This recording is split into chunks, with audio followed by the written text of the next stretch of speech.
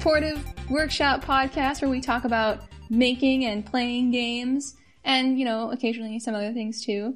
My name is Catherine, not a big fan of Smash Brothers Fox. You're just trying to rile me up today. I'm Esteban, the Herald of Haptics, Fajardo. Herald of Haptics? What does that mean? Well, you know, like haptic feedback systems? Like the HD Rumble. Cool. So this might not mean a whole lot to you, but for any of our listeners who like Smash, I have a claim I want to lay down. Okay. So like Nintendo, they announced these DLC characters for Smash recently. There's going to be 5 DLC characters. They haven't said who they're going to be, but they have said that they have chosen who these characters are. Okay. And, you know, people who like Smash, we talk a lot about who we think these characters are. And I just want to lay down that I think there is a non-zero chance that Minions will be one of the Smash Bros. DLC Are you characters. kidding me? I would like to provide some evidence Illumination, to the court. like Animation Studio, the Minions. Evidence 1. Oh my god. Miyamoto loves the Minions. Illumination Studios CEO, Chris Melandari, that's his favorite animation dude. You want to know how I know that that's his favorite animation dude? How? Because Illumination is making an animated Mario movie. Oh my gosh. Their relationship is extremely close. Evidence number 3. Nintendo has a $2 billion relationship with Universal Studios, which is the parent company for Illumination. That $2 billion is going towards developing a Nintendo theme park. Do you know how much the Wizarding World of Harry Potter cost? No. $500 million. That's a quarter of how much they're spending on the Nintendo part of the park. So, you know, what are the chances Nintendo wants to reciprocate, make maybe a Minions game, or include them in some, you know, cross-media branding in the near future as they're tightening this relationship? Now, some detractors to this theory are that Ubisoft's Rabbids are pretty much identical to Minions, and they had a huge success in Mario and Rabbids, but it'd be impossible to have both Rabbids and Minions together in Smash. Why? They'd have to choose one of them. Because they're like the same character. Nintendo would have to choose one. They'd have to choose one. And I think you and I, we both know who they would choose. It'd be that $2 billion Minions. Oh no. Now, I'm not saying this is a certainty. I'm just saying it's more than a non-zero chance. So it's not only possible, it's maybe likely. No. I'm not saying that. Look, so Jocelyn, our guest on the previous episode, ran a Twitter poll out of the blue after I proposed this theory, just asking Minions in Smash, yes or no. The results of this poll, after many votes, were like 90% no. But some people said yes, and you know what? That is more than zero. That is a non-zero chance. All right, well, at the time of this recording is what, like November 18th. If any time between now and whenever this episode goes out, they announce that the Minions are going to be in Smash, we know now that Esteban knew all along, and he was right. Evidence number 4. Oh my god, you have more evidence! When these DLC characters, the announcement that started spurring this, Sakurai went onto Twitter and said, please stop tweeting at me about what characters you want in Smash. Nintendo has already selected them. Sakurai, director, was like, Nintendo selected these DLC characters. He was like, look, don't come after me for what shit show is about to emerge. Why would Sakurai, a man of impeccable taste, want to distance himself from whichever DLC fighters were chosen? And specifically say that Nintendo chose these ones. He's like, look, this was all Miyamoto's doing. I don't get this. Okay. The Minions will be in Smash. At least there is a 0.0001% chance. I guess that concludes our Smash Brothers segment. Tell me about what you've been up to. What I've been up to. Well, haven't done like much because last weekend I was working on some like game project stuff. But I did bite the bullet and I purchased a Nintendo Switch. So I'm now a Nintendog. It's my first Nintendo console, like, ever. Even as a kid. Like, I only ever had, like, PlayStation 2. Wait, really? You didn't have, like, a DS or anything? No, oh, that's right. I did purchase a DS in college, but, like, that I don't really count that because that's not like a home console. That's like a thing that I take on the airplane. I mean, you're going to do that with the Switch too, but that's true. But the Switch is like something that could feasibly replace my PS4, which is what I've been using for the past couple of years. And I've had it for like 48 hours, and I can already tell it's going to eat up so much of my wallet and my life.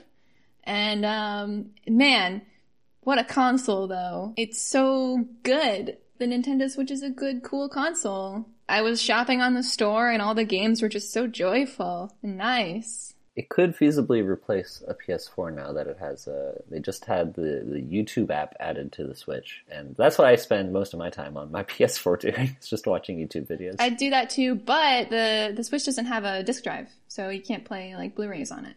So, I don't know, what have you been up to? I've just been playing video games and stuff. Well, my voice is a little dry because I did karaoke for the first time last night. I tried to convince you to go karaokeing. I take back everything I said. I wish we had gone. Karaoke is amazing. It's great. It's really good. Especially, I've never gone to the one where you can like rent a room. Is that the kind you went to? Yeah, we went to Max Karaoke in the mall by Little Tokyo. Oh, nice, and yeah.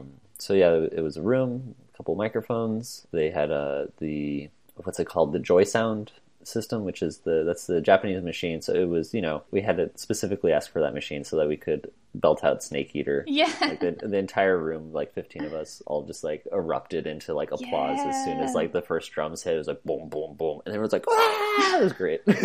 Oh my gosh, I love it. I'm so jealous. I'm so jealous. Yeah, you gotta come back to LA and we'll pull everyone together and we'll do karaoke. I am 100% on board now. Yeah, karaoke's great. Like I don't always have the courage to do it, but like. Yeah, if you're with friends, it can be fun. Yeah, it's a really good time. Yeah, for some reason I was under like the impression that a legit place like this was going to have some kind of scoring system, and maybe that's just because I've been playing a lot of like Yakuza games where the karaoke mini games. I don't know that that's actually a thing in karaoke. Maybe not, but my perspective was highly skewed. I mean, you definitely could, because Rock Band did that with like the microphone. Yeah. You had to like match the note with the tone of your voice. But like that's a lot of stress to put on somebody who's just doing karaoke. Yeah, I don't want to be graded, especially because I know I'm tone deaf. I don't need another machine to tell me that. Yeah, that's the great thing about karaoke. Like you're expected to be bad, and if you're good, that's great, and everyone's like woohoo. But like it's also just fun to sing badly, Yeah.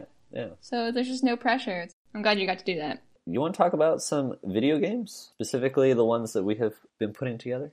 Yeah, I had an interesting past couple of weeks. I didn't actually work on the Remoon project directly.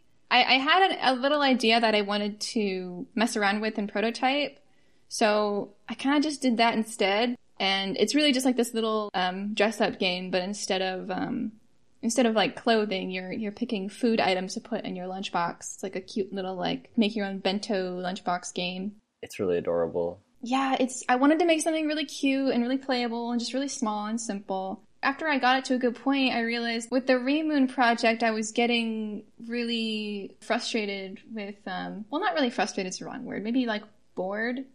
My previous approach to this project was just working on Remoon, like piece by piece, addressing each mechanic as I went, learning what I need to as I go, polishing it up enough to be like satisfying so I could like send it to people and like get some feedback on it. And then move on to the next system. For example, learn how to create a character system, get it working, and then move on to the next thing, and then like work on an item pickup system or whatever. But the problem with that is that it gets boring really fast. The project won't feel like a real game for a really long time. And also thinking about how much else needs to get done before it starts to feel like a real game, like all the other systems I still need to learn about, it just starts to get overwhelming. This was something that like Jocelyn touched on last time, where it started to feel like by the end making someone else's game. And I think that's because one of the biggest challenges with making a game, it takes so much time to make anything. Everything is so complicated, but also that like you change so much as a person over time. The stuff that you're interested in, the stuff that grabs you, that can change really quickly. And so by the time a month rolls around, it can feel like you don't have the same inspiration that was really driving you to begin with, and that can be really tough. And I've definitely definitely been feeling that too, where it's just like, oh, why did I think this was such a good idea? There's definitely people out there who can stay motivated for a really long time. And I think we mentioned this in like our first episode, but like there are people out there who can have an idea for a game and just like work on it for like a year until it's done. But I'm super fickle and I get bored easily. So I think I'm gonna change my approach to developing. So I'm curious with this unnamed little prototype that you made. What makes it feel? It's called Pretty Lunch. Pretty Lunch. Yeah. What makes it feel more like a real game or real like substantial progress as opposed to the stuff you'd been doing? It feels more satisfying to me because it's really just one thing that you're doing. Like, so ReMoon is an RPG. There's like a million different systems running around in it. But with Pretty Lunch, it's just character customization, basically. So it's a whole little game or little like toy centered around this one system. So it's really hyper-focused on that one thing. So I can really just focus on how to get that to work and how to make it like feel good and whatever. And it's quicker to finish too because it's just that one thing. I like how you put extra touches, like there's a little particle system explosion whenever you click anything.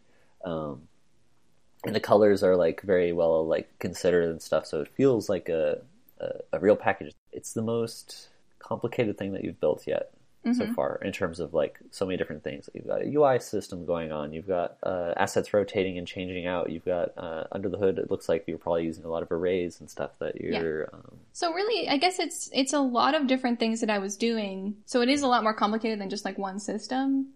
But I don't know, I think because it was so like hyper focused on doing this one thing, not like creating this big expansive RPG, that it felt way more doable. And I feel like it's already to really, really close to a point where I could just throw some art in now and give it to people to play. Whereas with ReMoon, it's like, that's still like years away from that kind of thing. So I don't know. It was a great exercise. I had to repeatedly, remind myself not to do art for it yet because there were still systems to work out, which was a great like little exercise for me. I do have a system in there for like cycling through food items, but it needs a different interface. I don't know, like I'm already learning like better ways to do this system. Whereas if I had to try to do that in ReMoon, that system would be in there, but it would be like the first iteration of that system, you know?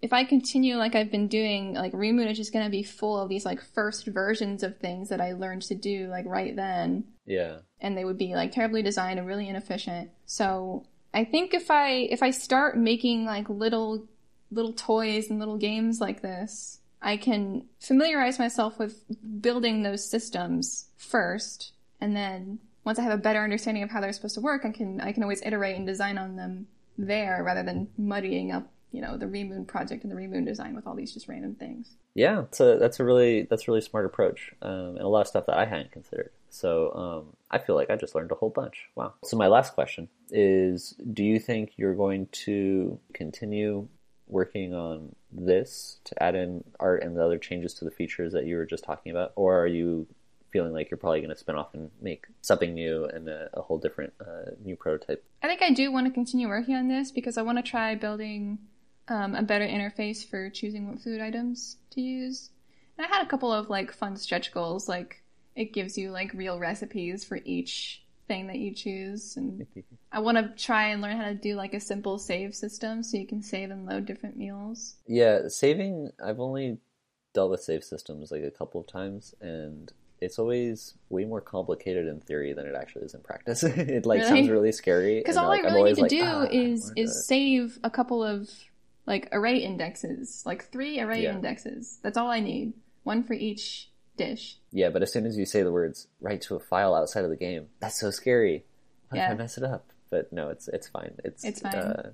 Well, maybe I need you to give me a crash course because I find resources online and they just confuse me. So I think I'll keep working on Pretty Lunch a little bit because I really want to I really just want to put something out there for people to play, which I haven't done in like years. So, and it's not going to happen with ReMoon for a while. Yeah. I put up the first prototype that I worked on during our last session. Still hoping to hear some feedback, get some voices on what people think. But yeah, it is definitely gratifying to be able to like have something out there that's just like, hey, look, Yeah. here is an imperfect thing. Let me know what you think, you know? Well, I think that's my 10 minutes. Do you want to do a quick palate cleanser segment? Yeah, let's talk about something else.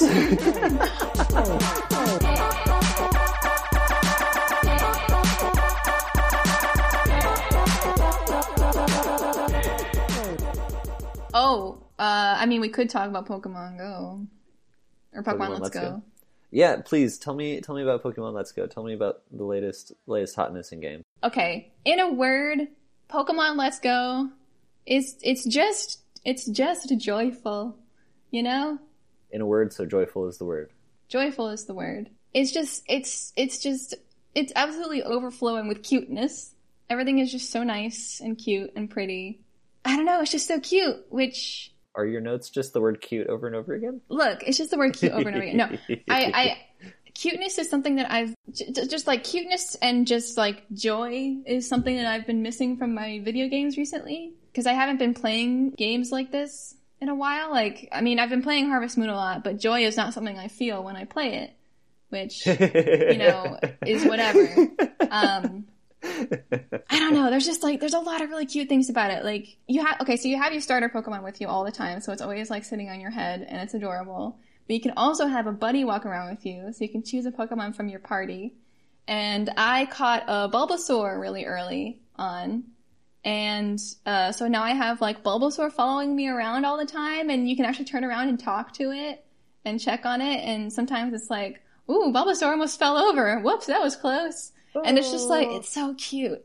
And it's just a cute, chill time. And so I don't know, there's a lot of really great things about it. It doesn't waste your time, which is something that, it's a criticism that I heard about from Sun and Moon. Like, there was a lot of just like extra, just garbage like thrown in there.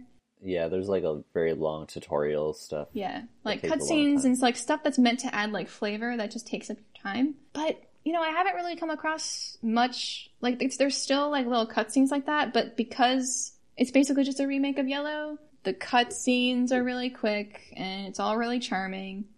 There's, the catching mechanic is different now. It's separate from battling. Yeah, so I played Pokemon Red for the very first time pretty recently.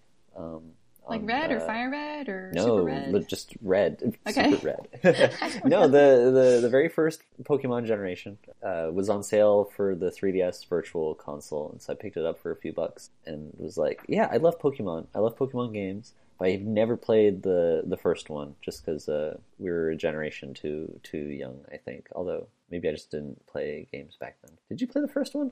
I never played the first one. That was okay, like my older brother's stuff. Yeah, we were just a couple of years too young, I think, for the first one. But so I wanted to see, like, yeah, what was the genesis of this? Like, what made this game so much of a worldwide smash, just like immediately right off? And how is it different from the modern ones that I'm more familiar with? And the feeling I got most of all from Pokemon Red was like, it is snappy.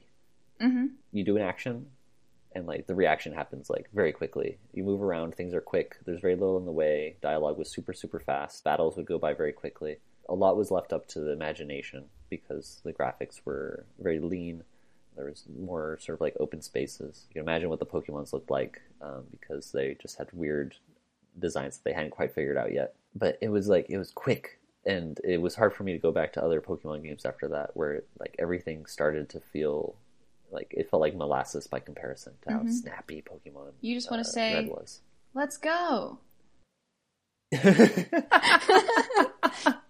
you get it? Yeah. You just come on, game. Let's go. Hurry it up. But you know what? Like Pokemon Let's Go, it feels like that. It's very snappy, and I think that's because it's not a remake. It's like an adaptation of Red.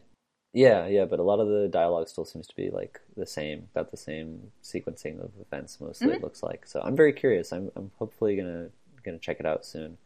But I've been playing Hitman 2 is the game that I picked up because really, really liked the 2016 Hitman. We played that together, right?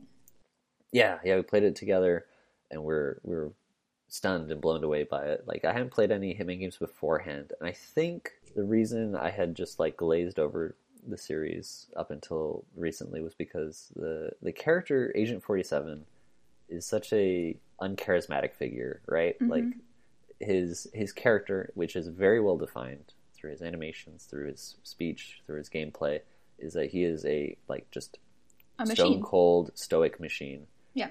He doesn't react to any events that are going on around him, which is very convenient for animation. Makes it very easy that in all the wacky situations he can find himself in, like he's always just going to be standing upright and stoic. Well, I think a lot of the previous Hitman ones were also just like shooters, right? No, they're all kind of like this actually. They were sandbox stealth games, but the stealth was much more about disguises. It was about manipulating sequences. Like it's not like Assassin's Creed or Metal Gear in terms of like hiding behind stuff and sneaking around. It's more about being a spy. But yeah, the character had put me off of the game because that's the mascot. That's the figurehead for like what the tone and the feeling is going to be. So I didn't expect it to feel oftentimes so goofy. Like the game has so much personality. It's just like the protagonist is the straight man in the situation where is that the absurdities around him. Is that the vibe you got from the first one? Or I mean, 2016 from the 2016 Hitman. Yeah, that's sort of the vibe that I got from it. Like I started realizing, all the characters around him, they're like they're just odd goofballs. Yeah, and, like, it's basically like a cartoon. Game. Yeah, it's such a cartoon, and it has such a weird sense of humor. It's great. It's really good, and I love how each of the levels are these clockwork puzzles that you step into the levels, and even if it's the first time you're there, there's so much life going on around you that you can figure out what you can sort of grab onto, what you overhear, and learn how to navigate through the space. Like it feels so dense. Everyone around you has some story, has some narrative that's going on. Every really, NPC really cool. has a really detailed schedule, and there's a lot going on, and there's a lot of different ways you can approach something, and it's really impressive actually. That game is pretty astounding, I'd say. But the game I've been having the most fun with recently is, of course, Super Mario Party. I've talked about Mario Party so much already, and you know what? Super Mario Party's great. I want to know more about Hitman 2 because, like, the first. I want to talk about Mario Party. Mario Party's so good. Okay, well, if you want to talk about Mario Party, that's fine. Are you, like the new one or? Yeah. So, like, what? It's good. Like, why though? The new one for Switch is the best Mario Party that they've ever made. I'm going to they've ever say made that ever made out of all the Mario parties. I mean, they're all this terrible. One's the best one. No, they are mostly pretty much all terrible. This one's very good, though. They rebalanced the economy. Everything is cheaper. You earn less stars or less coins for everything. And so the discrepancy in coins that different players will have is much slimmer. And that means it's very easy to catch up to each other. And so they simplified the economy. Rebalancing that like really, really, really helps the game out from like a systems design perspective. And the boards now have like really clever gimmicks that really intersect with that system in a different way. Like the boards. So it's not just like aesthetic? Yeah, and the boards have always been like more than just aesthetic. Like there's always been something weird with each map. But the weirdness didn't always intersect with like the systems that the players are really using in the same way that this one does. This one does cool stuff where like there's a route you can take and it's a really dangerous route, and if players try to take this route, a boulder can come by and just wipe everybody back to the beginning of the map.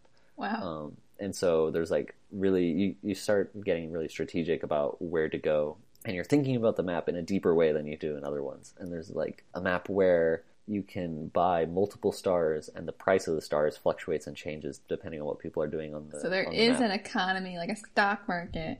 Yeah, basically. And so it makes it more strategic, and players have to think about when they're going to approach the star or not, or whether they should hoard their money so that they could buy a bunch of stars all at once towards the end. And so it sounds like there's more strategy involved this time. Yeah, it's much more strategic, and each of the characters have their own special dice that have different values on it that are either high risk, high reward, or they're more predictable dice. Like if you play as a Shy Guy, you can roll a normal 1 through 6 die, or you can roll a die that's all 4s except for 1 0. Okay. And so you're pretty much guaranteed to know what spot you would land on if you use that die, which is really powerful. I love Shy Guy. But someone else could have a die that's got like 2 1s, but 2 10s. And so like there's a chance that you have really low rolls, or you could have something that's really, really high. And that breaks things up in a bit in that like you have something to sort of blame, but every turn you have a choice. So you're not just rolling the die and like you get what you get and then you move, and you're really only making decisions during the mini game. Being able to choose between two different die make you feel like you have a lot more agency in the game, and so it's really, really good. I love it. Yeah, it sounds like who you are as well, like also matters a lot more than in previous games. It lets you blame your character. but like choosing a specific character will give you like predictable like different options as opposed to choosing a different character. Yeah. And it often doesn't matter a whole lot. Like it doesn't actually have such a huge effect on the game that choosing Bowser will be better than choosing Mario. But you can blame your bad luck on something. You'd be like, oh, this character is terrible and unlucky. And when a game has so much chance in it, it's nice to be able to place blame on something, even if it's completely untrue. Well, did you win? No, we got completely shut out.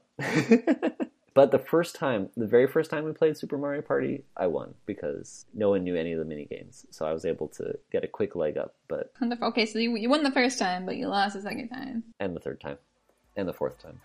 We've played a lot of Super Mario Party. Gosh darn it! Mario Party is really good right now. People should play Super Mario Party.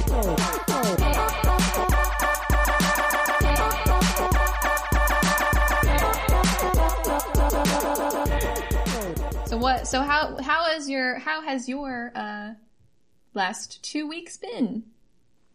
Yeah, I have less progress to show than you.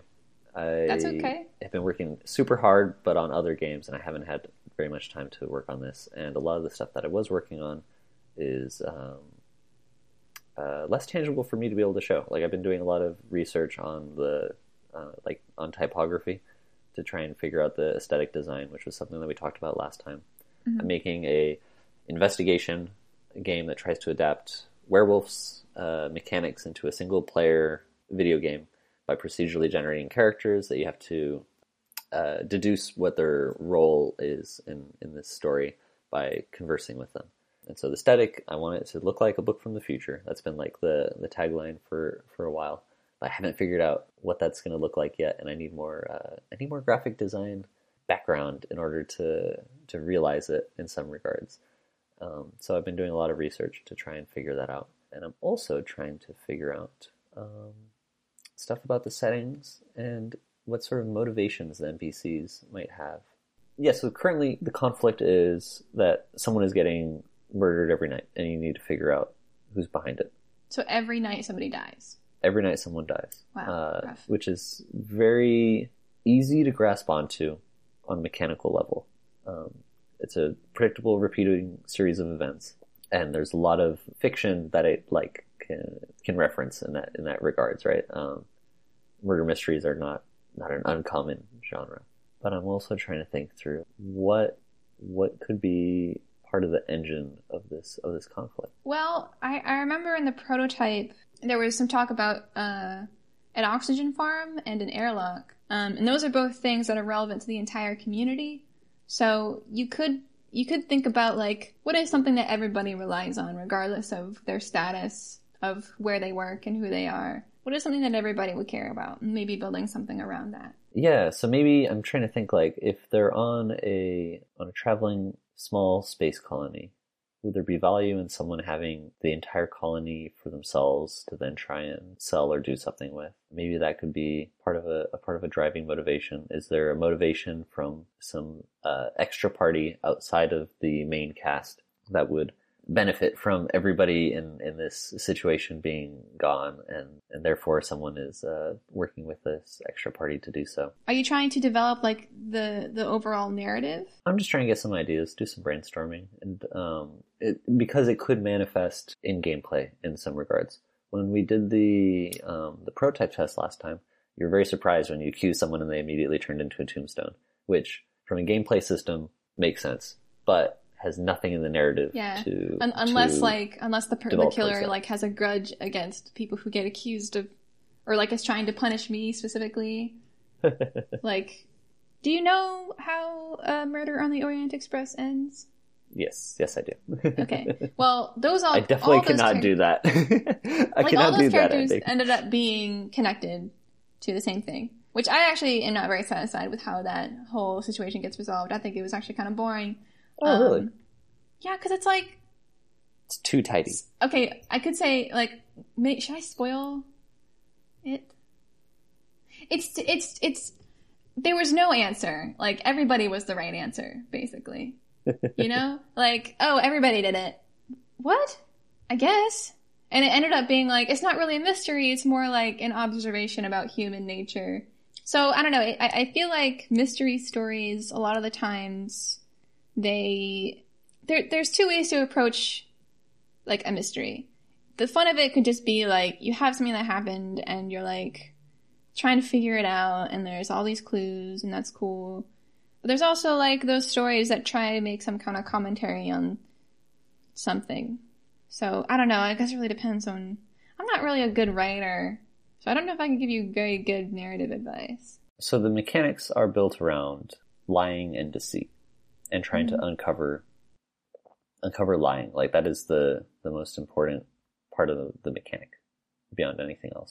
What are the reasons for lying, and trying to untangle that from a generating web with limited resources to see the full picture. So every person is motivated by something else. So you could simplify it down to, like, okay, here's this character. They're motivated by, you grab, like, money from a list. Okay, this person is motivated by money. Oh, this person is motivated by, I don't know what else people are motivated by. But, like, companionship. Like, this is what, companionship. This one, and that kind of informs how they would react to things. Okay, yeah, so could break things down into different motivations. A lot of this thinking is, like, sort of also spurned by the procedurally generating histories talk that you sent. Yeah. Did that help, that talk? Yeah, it was really, really cool. The talk mostly centers around the idea of events happening that change individuals, and the individuals have memory of that event, and the changes to the individuals could then spur subsequent events that would impact other individuals. And so that system for building relationships through history, I thought was really, really interesting. And it made me start thinking, like, okay, is it possible to procedurally generate motivations with relationships between characters in a similar way? But that's such a big question at the moment that I'm just sort of, like, thinking through that as I build up some of the more set in stone aspects of the game. Like, so this talk is Procedurally Generating History in Caves of Qud by Jason Grindblatt. I'm probably saying that wrong, but his historical figures had, like, a series of properties, like, that would get updated as events were generated. They had a name, of course, and, like, where they were from, but they also had, like, who they're allied to, like, their alliance, and they also had, like, a motif that would follow them throughout. So, like, for example, one character had, like, ice as a motif, so that would crop up every once in a while in some of the text strings. So, I don't know, maybe it would help to think about what a character needs to have in your system. Or maybe that's working backwards. I don't know. But I think I'm gonna explore that more, and try to figure out how to do systems like that, because that was a very thought-provoking talk. So what are you gonna do? Like, are you gonna try and approach it from a narrative perspective first? I'm gonna hopefully be doing both of these at the same time, which is foolish, but I'm gonna continue developing some of the gameplay features and stuff that I know that I want. I want to develop the journal. I want to develop the affinity system that I have in mind, and I want to continue iterating and developing the visual style. At the same time, I want to figure out some systems-based stuff with regards to how the characters are made. And that might just be a lot of pen and paper work. So I'll do that when I'm, like, traveling around. And then when I'm at my computer, I'll probably be developing the other stuff. But that's just what's on my mind. I'm gonna be working to make sure I have a new playable prototype that I can get out to people in one form or another. And although I do have a challenge for us. Oh? We might want to do some kind of, like, holiday thing and have a cute, like, holiday game out for the holiday times for people to play. I have a story about holiday games, but I'm going to save that for the next episode. But I would love to talk more about doing a little holiday thing. Okay, we'll talk more about that next time then. As that rolls around. Holiday games, maybe. Speaking of holidays, everyone will be listening to this after Thanksgiving, so I hope they had a good Thanksgiving. We were recording this beforehand, but are you doing anything cool for... I am going to have Thanksgiving with some friends. It's going to be fun. Oh, nice. Good. Which is what I've done for the past couple years, and like Friendsgivings are great. They're so good. They're so good. What are you going to do? I'm going to do a similar thing. I'm going to have some people over. Oh, nice. We'll eat some food. We will watch some anime. And we're going to have a good time. I have a yearly tradition of watching The Princess Bride on Thanksgiving. It's just like my personal thing that I started doing in college. But yeah, that's probably what I'll do. Well, happy holidays to all. And we'll talk before the year end, so we'll talk about New Year's garbage soon. Catherine, do you have any final lessons that you've really taken away from all this? Final lessons. Follow your heart. Whoa. And make what you want. No, Don't follow your heart. I think my lesson is that making games is more fun when I'm making what I want to make at any particular time. So that's what I'm going to do. And it's still going to help me because these are still systems that I'm going to use in the future anyway. I need to learn how to do them. So I'm just going to do them in smaller bite-sized packets. And it's going to be fun. And people are going to have more stuff to play. So look forward to that. I don't know. What's your lesson? Everything you said is definitely what I learned. I learned from you this week. But you know what you learned from me this week? You learned that the minions are going to be in Smash Bros. I curse you for this knowledge that you've given me. Well, I hope everybody listening has had a good time. We will catch up in 2 weeks. Reconvene on the free Wi-Fi network. Bloop, bloop, bloop. We don't have... Is that the outro? Woo, woo, woo! Whoa, whoa, whoa! Whoa, whoa, whoa! Okay, goodbye. Bye, Fox. Talk to you later.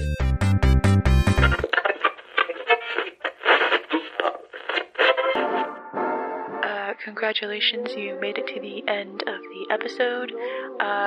As a reward, you get to listen to the super secret segment that we have now dubbed the Haptics Corner.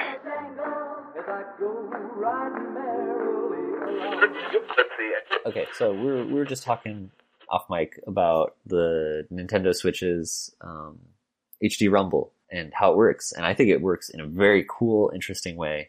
So typical Rumble features in PlayStation 2 controller, and the PlayStation 3 controller, and the PlayStation 4 controller, and the Xbox controllers, and the GameCube controller, every controller that had Rumble up until this point uses a rod with a weighted end on its side. So when the rod spins, the weight spins around with it, and the acceleration of that weight, as its velocity changes, it shakes the entire package with it. And so you feel the controller shake as it does. And part of why it's called a DualShock is because it has two of these Rumble rods in it. So it's got two motors in it, not just on the left and the right, but each one has a bigger one and a smaller one. The bigger one is called a thumper, I think, and the smaller one is a buzzer. Bigger one is slower to accelerate, but that's the one that like swings the controller. That makes it feel like whoop. Whereas the buzzer is a smaller motor that spins very rapidly and can it's more of a buzz. It's a ring. It's like that one's more electric, and the other one is more of a thwump. And so by putting them in sequence, the speed at which it spins, the duration at which it spins, and which of those two are spinning at which time, that's how you get some sophisticated rumble. So like a horse in Shadow of the Colossus feels like a gallop. It feels like ba-dump. Like you feel the swinging forward and back because it's how it's using the thumper to have the cadence that's appropriate for it. What the Nintendo Switch does is a completely new and different way of doing rumble. This is a system that's used on iPhones fairly recently to get their more sophisticated touch rumble. The way that those systems work is instead of rotating rods, what they have is a magnet embedded in a spring with other magnets on either side. When the magnet activates, it can pull or repel the weighted magnet inside of the spring to it or away from it. And so what that does is you can change the vibration of this weight inside of a spring. And so if it's oscillating very widely, it'll feel more like that thump. But if it's oscillating very, very finely, just small, then that feels more like the buzz. And you can control that with very fine detail because it's electrically controlled instead of analog. It's a spectrum of feeling that's can be much finer, and it also happens immediately. Like, it takes time for, even though it's just a fraction of a second, it takes time for the older rumble systems to spin around, but the magnet ones don't. And so the iPhone gets it so that it feels like there's touch anywhere on the screen where you can press it, because they have 4 of these set up in each corner of the screen, and they're connected to a grid, and it'll rumble on the particular part of the grid, so that it feels like at that, like approximately at the point where something is being felt. That's how I understand how the iPhones work in theory. I don't know enough particular details of how the Switch's rumble sort of system does, but I do know that it uses the magnets instead of the rotators. There's a lot of really neat details that they can do. Fun stuff, like you can feel how many balls are rolling around inside of it. If you just like imagine, like, you can feel stuff doing it. It's really, really good. It's really cool. So anyways, that's our haptic feedback corner with your host, Esteban, the Herald of Haptics. Peace. Goodbye.